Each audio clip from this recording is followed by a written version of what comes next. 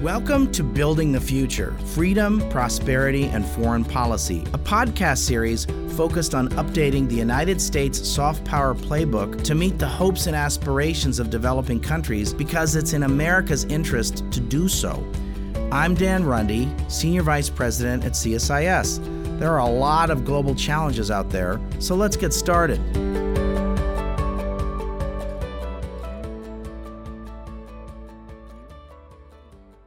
Welcome back to Building the Future with Dan Runde. My name is John Simon, and I'm a senior advisor here at the Center for Strategic and International Studies.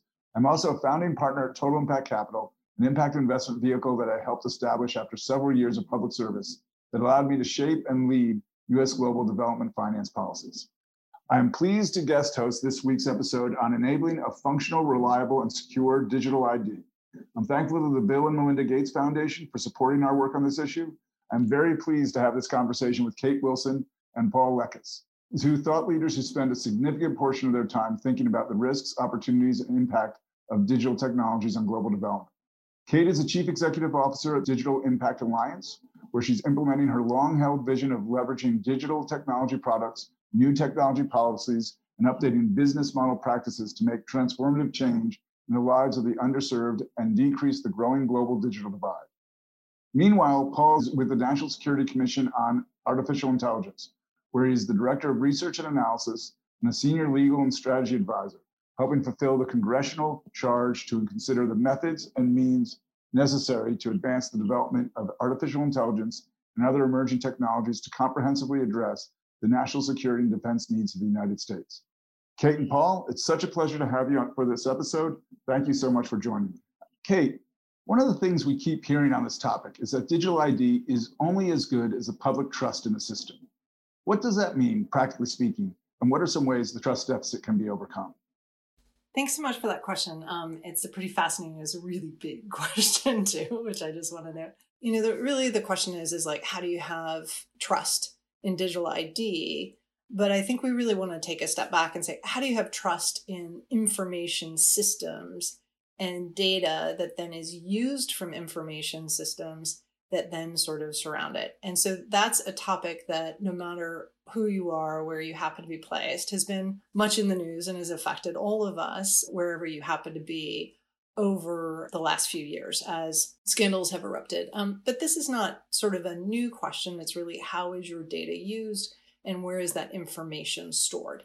So practically speaking, when I think about sort of what was required for public trust in a system that stores my identifier, the thing that identifies me as me and provides a whole host of other markers, my education status, my financial status, my health status, these are all really big topics. So what you need to have in order for trust in the system to be in place is you need to have a trusted institution. You need to have some level of permissions that are about your ability to access and control and manage that data. And you need to make sure that you understand the rules upon which that data can be shared and the entities with which it can be shared. And what's the vested interest of the entity that holds that data in sharing its information? So do you trust that institution? Now, this is different whether you're talking about the public sector or the private sector, and it varies dramatically by country and trust in government. All things that have been increasingly problematic, I think, as debates as society over the last few years. Practically speaking, I think in order to overcome that is you need greater transparency in the system about how the system was constructed, the business model behind it, as well as how that data is used and shared. What is the alternative to government for a trusted third party for a digital ID? Well, I would say that each day you have a digital ID that is housed with multiple people. Every information system in the world actually starts with first identifying you as you and financial information, for the most part, that is attached to you. That could be me logging into my email. That could be me logging into providing medical forms. There's an ID that is deliberately set with it. So I think that when you talk about a national digital ID, that's a very different thing than just, do you have a digital ID that is created? Every information system in the world, I come out of technology. I worked in video gaming for 10 years. Like, we started with technology platform. Every platform in the world almost always starts with identifying the user or customer as who they are. And then that data is then stored. So we are already sharing that information. So I would say that there's no one size fits all or one holder of your digital ID. So is that fragmented digital ID system an effective or efficient way to go about identifying yourself online? And I'm thinking that even if you have governments take over the role of managing and controlling digital IDs, you have digital IDs for many different government services. And it seems that some countries, have a digital ID for health, a digital ID for pension. We have obviously an ID for pension that easily could become digital. Is that the road that we should go down, of having both multiple public and private sector actors, each with their own digital signature? Well, I think there are IDs for different things. And so to me, you sort of take a step back and you sort of say like what that is. For me to share my information with an individual group, let's say AT&T or Verizon, and for me to share my information with them to identify that I am who I say I am and set up a legal and billing relationship with them. Depends on where you are, but I think that you should have your ability to do that. And that's about sort of specific choice. Your legal identification, how you identify yourself, and then your identifier for it, and how that information then is stored and shared across services that you may require from public institutions is a different setup. And they have different amounts of data that are actually required to be collected. I have a pretty lightweight thing to register for any system that I may control. And I would probably not want them to have the full complement of information about everything about me stored with them. Whereas for public services or shared services that I may be receiving from a government, then I may have greater degrees of information that may be stored with them. Either way, it really comes down to the technology infrastructure of how that information is stored, the entity with which it's stored, and also the degree of permissions and control I have over that data in the first place. It's interesting because I'm thinking about what's happening now with COVID-19. And, I'm registering to try and get my vaccine. And at this point, I don't qualify, but they come up with a screen when you go to register saying, do you claim to be any of the groups that currently qualify? And if so, check here. And I'm thinking, what happens if I check there? Who's going to actually know whether I qualified or not? And of course, if I do check there, then I'm taking someone's spot in line who otherwise should. I mean, shouldn't there be a central repository of people's identifying information so that something like this COVID vaccine system would be able to say, aha, we know you, we know who you are, we know that you're 60 and therefore qualify, or we know you're 25 and therefore don't? Or is that not a possibility? And the other point I'd make is, from my perspective, the idea that all the information I'd be willing to give to the state of Maryland to make sure I get my vaccine when I'm supposed to, I'm not so sure I want to give that to Verizon or Comcast or Microsoft. Yes, and that's kind of the point I was making, that those two things are actually separate. So you started with, sort of using let's say for folks like me, you gave a use case, like a US-based use case about information around how your digital ID might be shared with a health information system. And in this case, a vaccine or immunization registry, right? So in the US, we do not have a national ID system, nor do we have a universal health coverage system that covers each place. And each state has its own individual information system. So we have the most fragmented information system around both national ID as well as immunization registries, I think, that exists. I've looked at a lot of these. I worked in global health. After video games, I worked in global health. If you take a country that has both A, adopted a national ID system, and B, has had that system tied to its immunization or health records, usually a country that is pursuing universal health coverage as a priority for its government, those two things usually feed one another. So as an example, probably 30 years ago, Thailand instituted both a national identification schema and also had something which they introduced called the 20 baht schema, which then introduced and started them on their journey to universal health coverage. Those two systems, which colleagues, myself, others, many have documented, actually feed one another, so that the national ID schema feeds into the health coverage and who is eligible to be covered by universal health coverage. That question of who is eligible and the ability to game the system would not be possible in Thailand or in most countries where the national ID system feeds into its universal health coverage information system. That does vary by country dramatically. So I'm giving an example of one I know well, but for the most part, that would not be possible in most countries. It is possible here because we have an extremely fragmented system and lack both of the core and underlying systems that would be required to make that happen. Thanks a lot, Kate. That's an excellent segue into the work that Paul's doing with the National Security Commission on Artificial Intelligence. I understand the commission just released a major report on how the U.S. can effectively leverage artificial intelligence and other digital technologies to advance its security and strategic interests. And one of the goals of a digital ID is to ensure the interoperability of different national ID systems. That way, a person from one country can easily prove their identity when they travel overseas. Paul, could you tell us some more about the technical obstacles and security risks that need to be addressed to achieve that goal? Absolutely. Thank you so much for that question. And before I dive into it, I just want to say that not all the views I represent today will reflect the views of the National Security Commission on Artificial Intelligence. The NSCAI did come out with a major report earlier this month. We didn't look at digital ID, but one thing that we really did focus on is how nations can collaborate with each other to advance emerging technologies in ways that would benefit international security as well as humanitarian missions. And although we didn't touch on digital ID, I think digital ID has such fascinating potential to advance various civic and humanitarian missions. But I think it's essential that as we explore the possibility of digital ID systems, both at the national or domestic level and internationally, that we take adequate account of the various risks that are associated. And I think interoperability points to one area of risk, which is that you need to ensure that these different technical systems that contain information on people are able to communicate with each other.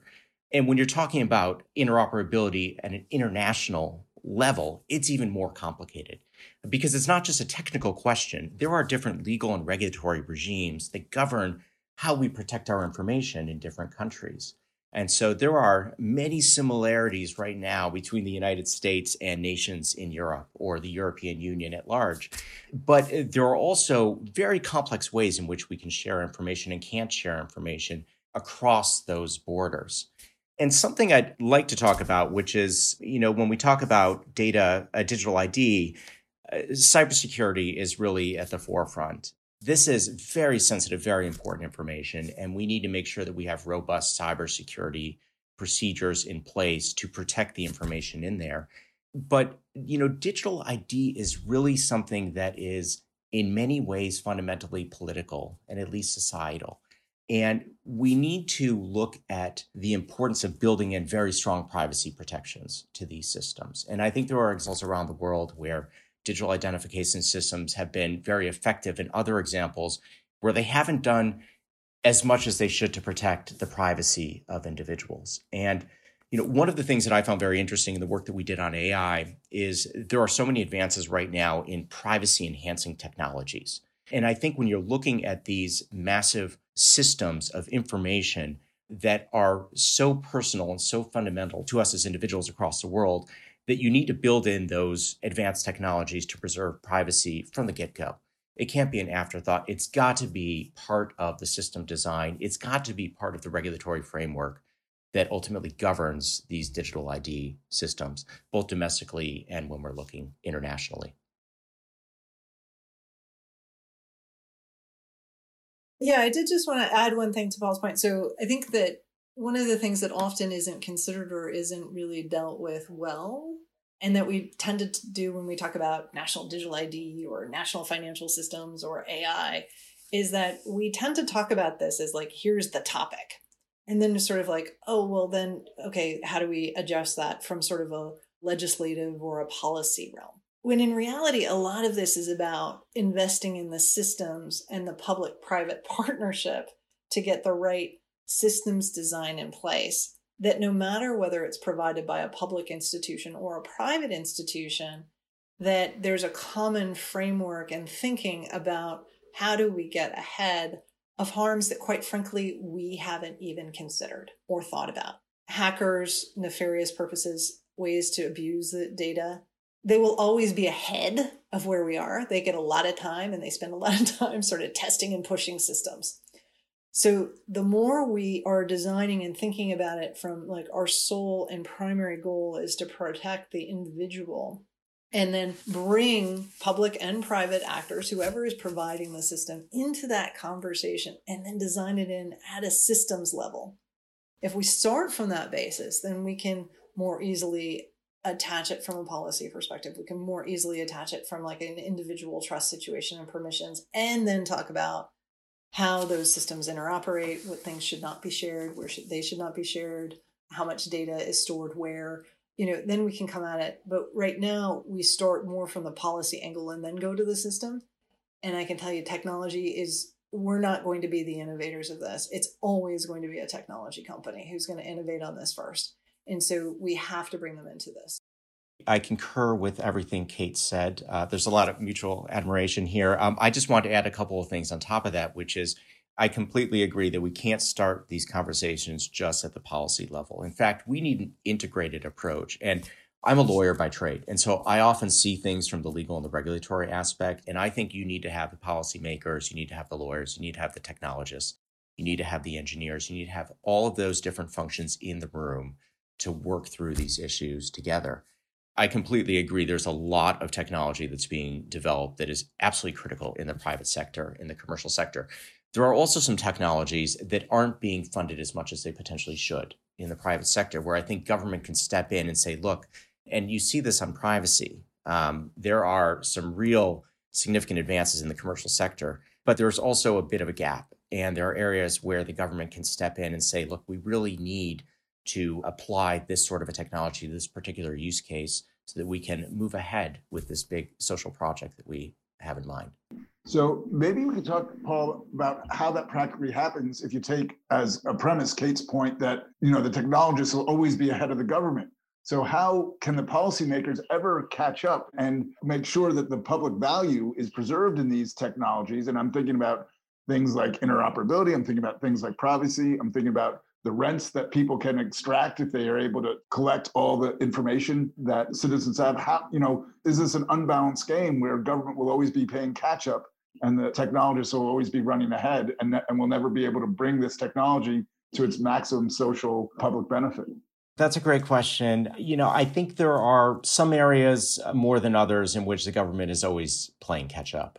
And one of the things that our commission really looked at is the public-private partnership and how the public sector and the private sector need to work better together. And that's not just for national security purposes, but even more broadly, when you're talking about emerging technologies. And we need to foster that partnership in a way that other nations are, because it is critical to be able to develop the certain applications that have a public benefit. And those may be supported by the market, but they may not. And in any event, the government has an important role. I think when we're looking at something like digital ID, that just screams out for a public-private approach, where the government itself may not be developing the sorts of technologies that you absolutely need, but they need to work with the private sector to get those in the right places. And you need to work together collaboratively on a solution. I mean, this is the sort of thing, again, I'm thinking about it from a U.S. perspective, but I can imagine in other countries where it's really essential to have a public-private partnership. And I think that if you're going to explore more of an international approach to this, it's got to be not just nations coming together to talk about how you might create systems that can speak to each other and preserve privacy and actually generate public trust, but they need to be working as well with the private sector and ensure that the private sector, which will have a critical role in this, is developing and promoting technology that comports with whatever values it is that the public sector says are important. Hey, do you think that type of public-private partnership is possible? Thanks. I'm really excited you asked me that question because I really wanted to respond. Not only do I think it's possible, I actually think it's already happening. So I really want to applaud, a shared funder of CSISs and also of Styles, but also of the World Bank, but many, many other partners who are working together on the World Bank's ID for D program.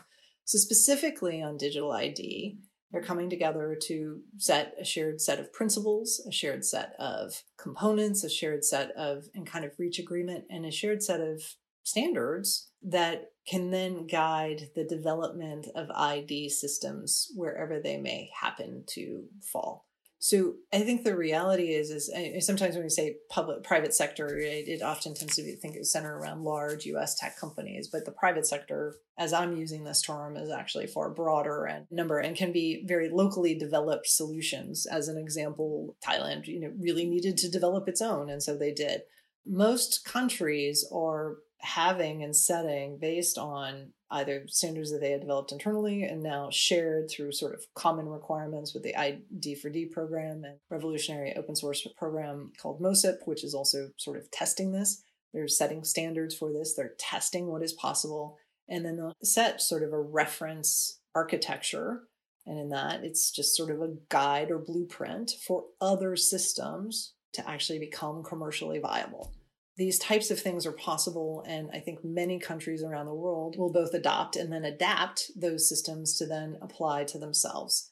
And when you have that sort of shared architecture and shared reference kind of platform, it becomes much easier for new countries to add, adapt, get tested, and then share that information back into the commons to then improve the system overall.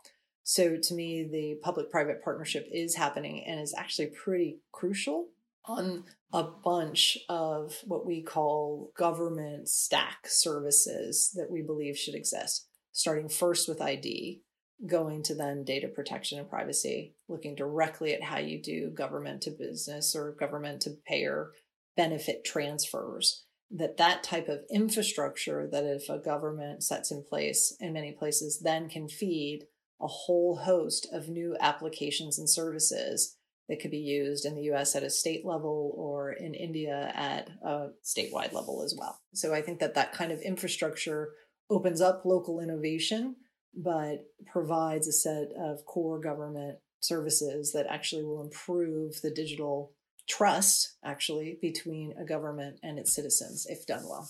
So this gets back to the issue you had brought up before, Paul, about cybersecurity. If we live in this world where digital identification has gone international and countries are using it from India to Africa to here in our systems to get the maximum efficiency, or interacting with those systems and our data is flowing between them, how do you avoid the weakest link problem, where all that data becomes easy pickings when it passes through a country with less cybersecurity than perhaps ours, and maybe even ours may not even be that great? So I think it's a critical question, and it really points to an area where, a lot more work really needs to be done, because that's a concern. The vulnerabilities of a system that is not secure are significant. And we're talking about information that can be used for political ends. It can be used by nation state actors, non-state actors. It can be used domestically. Information that can be abused, essentially. And in many ways, identification is more sensitive than financial information. And so we have to be very careful there. And so I think there is a lot more international work that can and should be done to try to pursue these things. And there are cybersecurity experts out there, and there are technologies that need to be incorporated into these systems, but it's going to be an issue. And I think it's going to have to be built up piece by piece. There are certainly some nations that have digital ID systems that have proven very secure so far. Estonia is an example that is often cited as one that has been successful. I know the European Union is experimenting with different types of international systems of identification that may prove fruitful as well. India has had some challenges, but we need to make sure that we're cognizant of each different step here, and that we do in some way leverage the expertise and also the technology that some nations may have through the private sector or the public sectors in order to shore up the securities and the strength of the systems in other countries that may not be as secure. So to add to Paul's point, systems get hacked for the most part. I hate to say that, but for the most part, unless it's completely data gapped, most systems that get hacked. And, there are multiple countries that have had their national digital ID countries. You mentioned India, Philippines. I'm sure there are others that may not have let us know that their system has been hacked, but probably has been. But I think that's in fact why working together actually matters so much, because the larger pool you have to understand where the attacks are coming from, the better off you are to be able to protect against them. Two, I think it's about working with the private sector who has the best experts in the world to help you do this. And that includes many of large US companies to kind of help do this as they deploy their resources because they're extremely talented at doing it. And then I think the third is really looking at the principles around national digital IDs and then being very specific about what it is. And that's essentially data minimization. Only one system is the systems of record are only holding small amounts of data that is actually required. A lot of consent and really building consent into the system and having that be structured in such a way that it's in place. And then thinking about decentralization and data minimization and the limited access around ability to set any of those. Those are just a couple of the concepts that then can be developed and built into systems. We won't go into technically how that works, but those are some things that are pretty critical that as you think about constructing a national digital ID, I'm not an advocate for putting all your information in one massive database and then making that possible for anyone to hack. But I would say that I don't think that most people who are working on digital ID are thinking that way either. Well, you bring up a good point. From a policy perspective, what is it the US government could do to help build the capacities, create standards, disseminate best practices, especially for those middle income and lower income countries that may not have the technical expertise to establish the types of systems that we're talking about, but would ideally be part of a global system that would allow us to move data and move people and move all sorts of things fairly seamlessly? I can start with that. I mean, I think that if we're looking at what the United States can do in other countries to help them create digital identification systems, essentially shore up the digital infrastructure in this particular way to improve and the global digital access to infrastructure services, so that we can work with those countries and know that if our citizens are interacting with their systems, that in fact, everyone's data will be safe. Yeah, I mean, I think tackling this problem on the domestic level in other nations is critical and something that should be pursued where it makes sense. And I think that there are plenty of lessons learned out there. I think that USAID is well aware of the technology that's out there, the promise, as well as the risks. And it is an area that is very fruitful for further work. And I think that is a sliver of a much broader piece of what we call digital development, where I think the United States can be doing a lot more and should be doing a lot more to promoting safe, reliable, secure, trustworthy technologies that can actually be used to better humanity and improve civic life. So I would encourage the United States government to be much more robust in its efforts there to try to promote development in this sort of a way, infrastructure as well as technologies. And I think digital ID is one of those examples. And that's something actually our commission has looked at and thinks is absolutely critical given some of the trends in the world. Kate, from your perspective, are there clear steps that the US government can take to shore up the capacities internationally? My job is not to advise the US government, luckily, so I'll take it from this perspective, which is as sort of a general factor of what we think all countries and all governments and everyone who actually wants to basically basic services reach everyone on the planet, which I got to be honest, I think is everybody, because I think that it's not just a government problem or a government thing to do. It's not just a private sector problem or thing to do. Like we all play a part in this. And we break it down into what we call sort of the 4 Ps. My marketing professors would hate me for this, but, essentially 4 things that we think need to be overcome. One is there is a product problem. What are the clear standards? What's the way of building these? What are multiple options of products or digital ID products that can be reused and improved upon that can be put out there? And we do think that the US government, but all governments actually should be investing in sort of enough product options and making sure that those product options are actually used and then improved based on the lessons and learnings that they have. We think that there is a policy problem. There's a big policy problem. And we always talk about it like the product is the bigger problem. It's always the policy. Like as a technologist, I'm like, I could build you kind of anything you want, right? It probably wouldn't take me that long. But on the policy side, that's a lot harder because it is highly political. There is deep mistrust of the system. And we don't, in most places, have sufficient even paper laws on the books about how data is managed, much less than digital and how much faster that digital piece could work. So to me, that's actually bringing the private sector to the table wherever they may sit and ever type, and then actually really working through like, what does it mean to do this? We are going to have a digital world. We live in a completely digital world. If this last year has not proven anything, if we can't work together to get ahead of this problem, I think we're really going to struggle. The third area that we really encourage people to focus on is actually the people. Sometimes it's capacity, and people always focus on like the citizen and what the citizen could use. If you build a good system, the citizen should be able to give permissions relatively easily without it. Nobody thinks that your current user agreements that you're reading, anybody's reading them. We know they're not. So how do you make permission easy, identifiable, and actually help people really understand how to do it? But I think a bigger problem, honestly, is the fact that the people who are talking about these systems or designing the systems may not truly understand what the technology is capable of.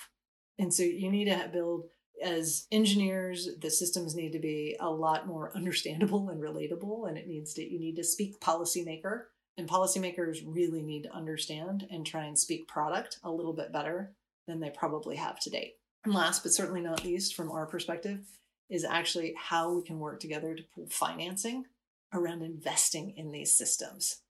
If you are the government of Ghana or the government of Sierra Leone or the government of Sudan, you going to the market to try and procure a system, it's not going to be very cost effective for you to do.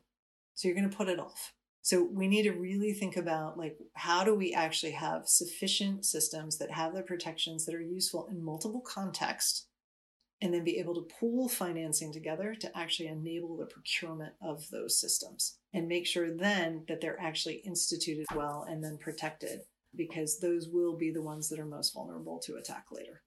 So listening to you both, it seems there are a couple scenarios that could play out. One scenario is sort of a everyone for themselves type scenario, where we have lots of different fragmented systems, very low interoperability, very low optimization and effectiveness.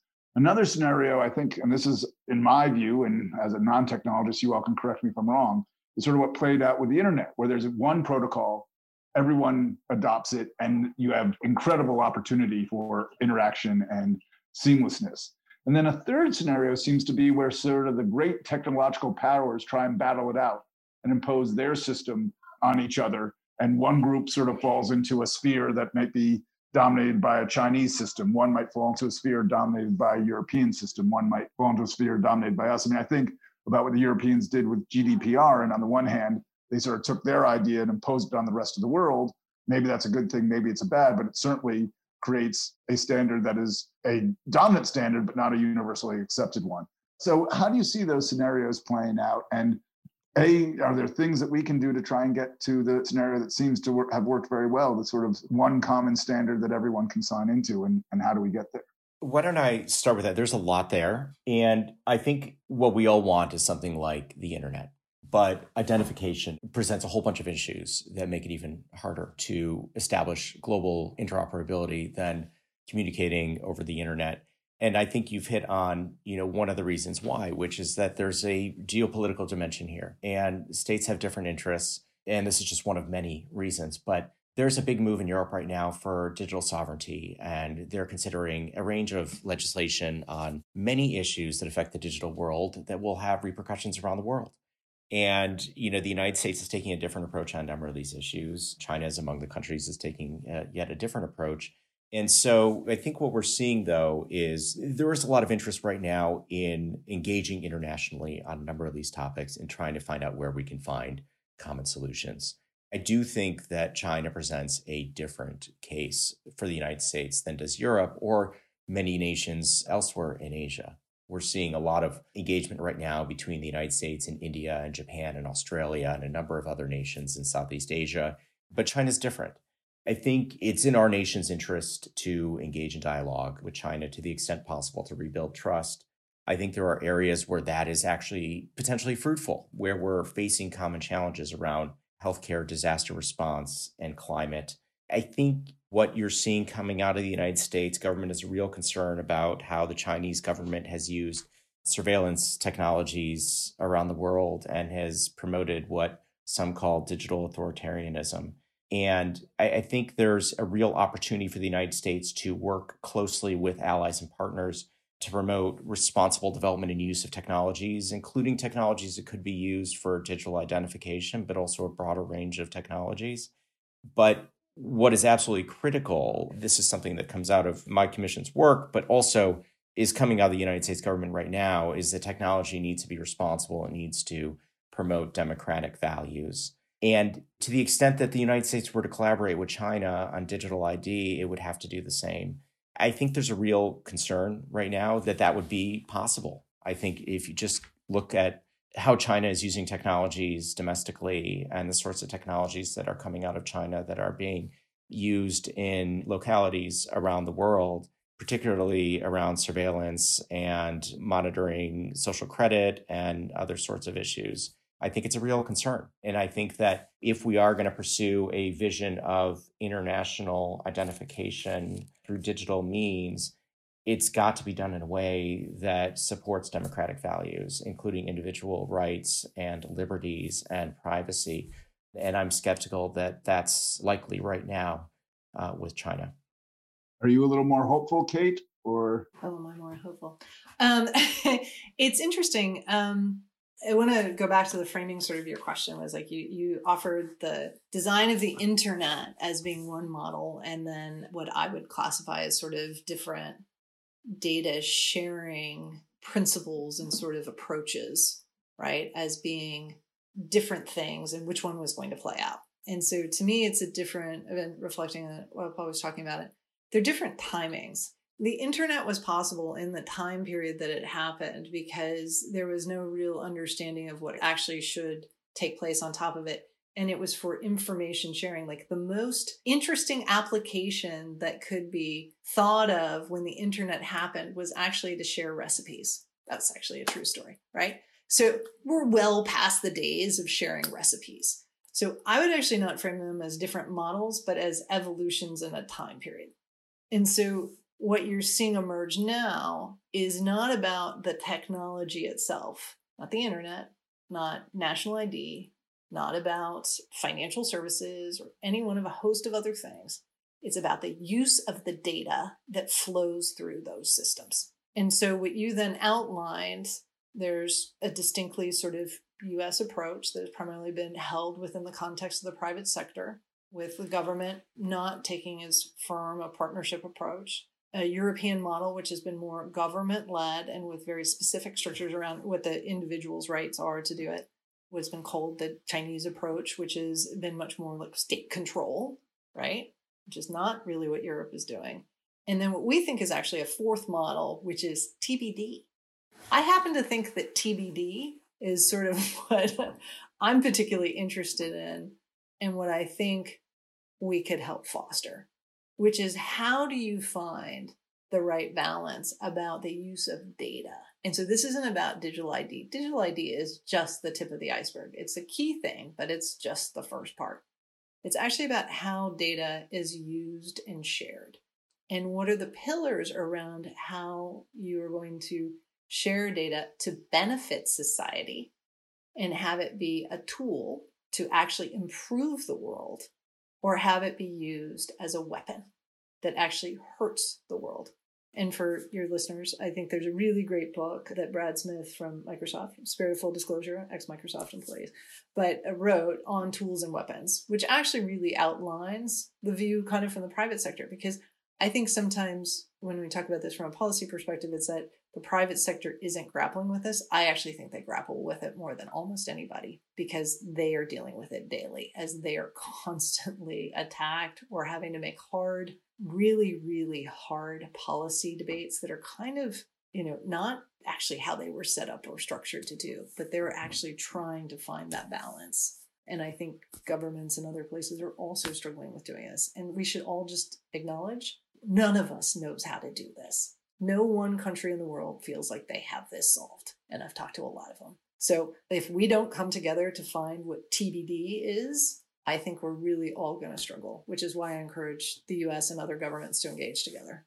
Paul, go ahead. Yeah, I just wanted to build on that. I mean, I think the notion of trying to get nations of the world to come together to work on these challenging problems around digital is essential. I think it's got to happen. I think there's a growing chorus for this in the United States, but in other countries.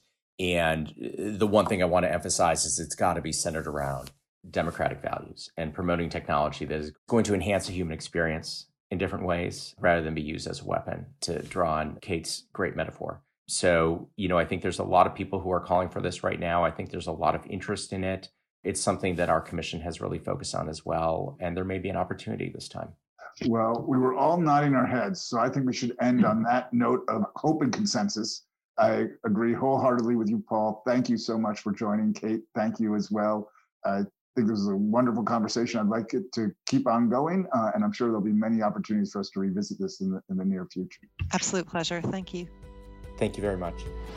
If you enjoyed this podcast, check out our larger suite of CSIS podcasts. From Into Africa, The Asia Chessboard, China Power, AIDS 2020, The Trade Guys, Smart Women, Smart Power, and more. You can listen to them all on major streaming platforms like iTunes and Spotify. Visit csis.org/podcasts to see our full catalog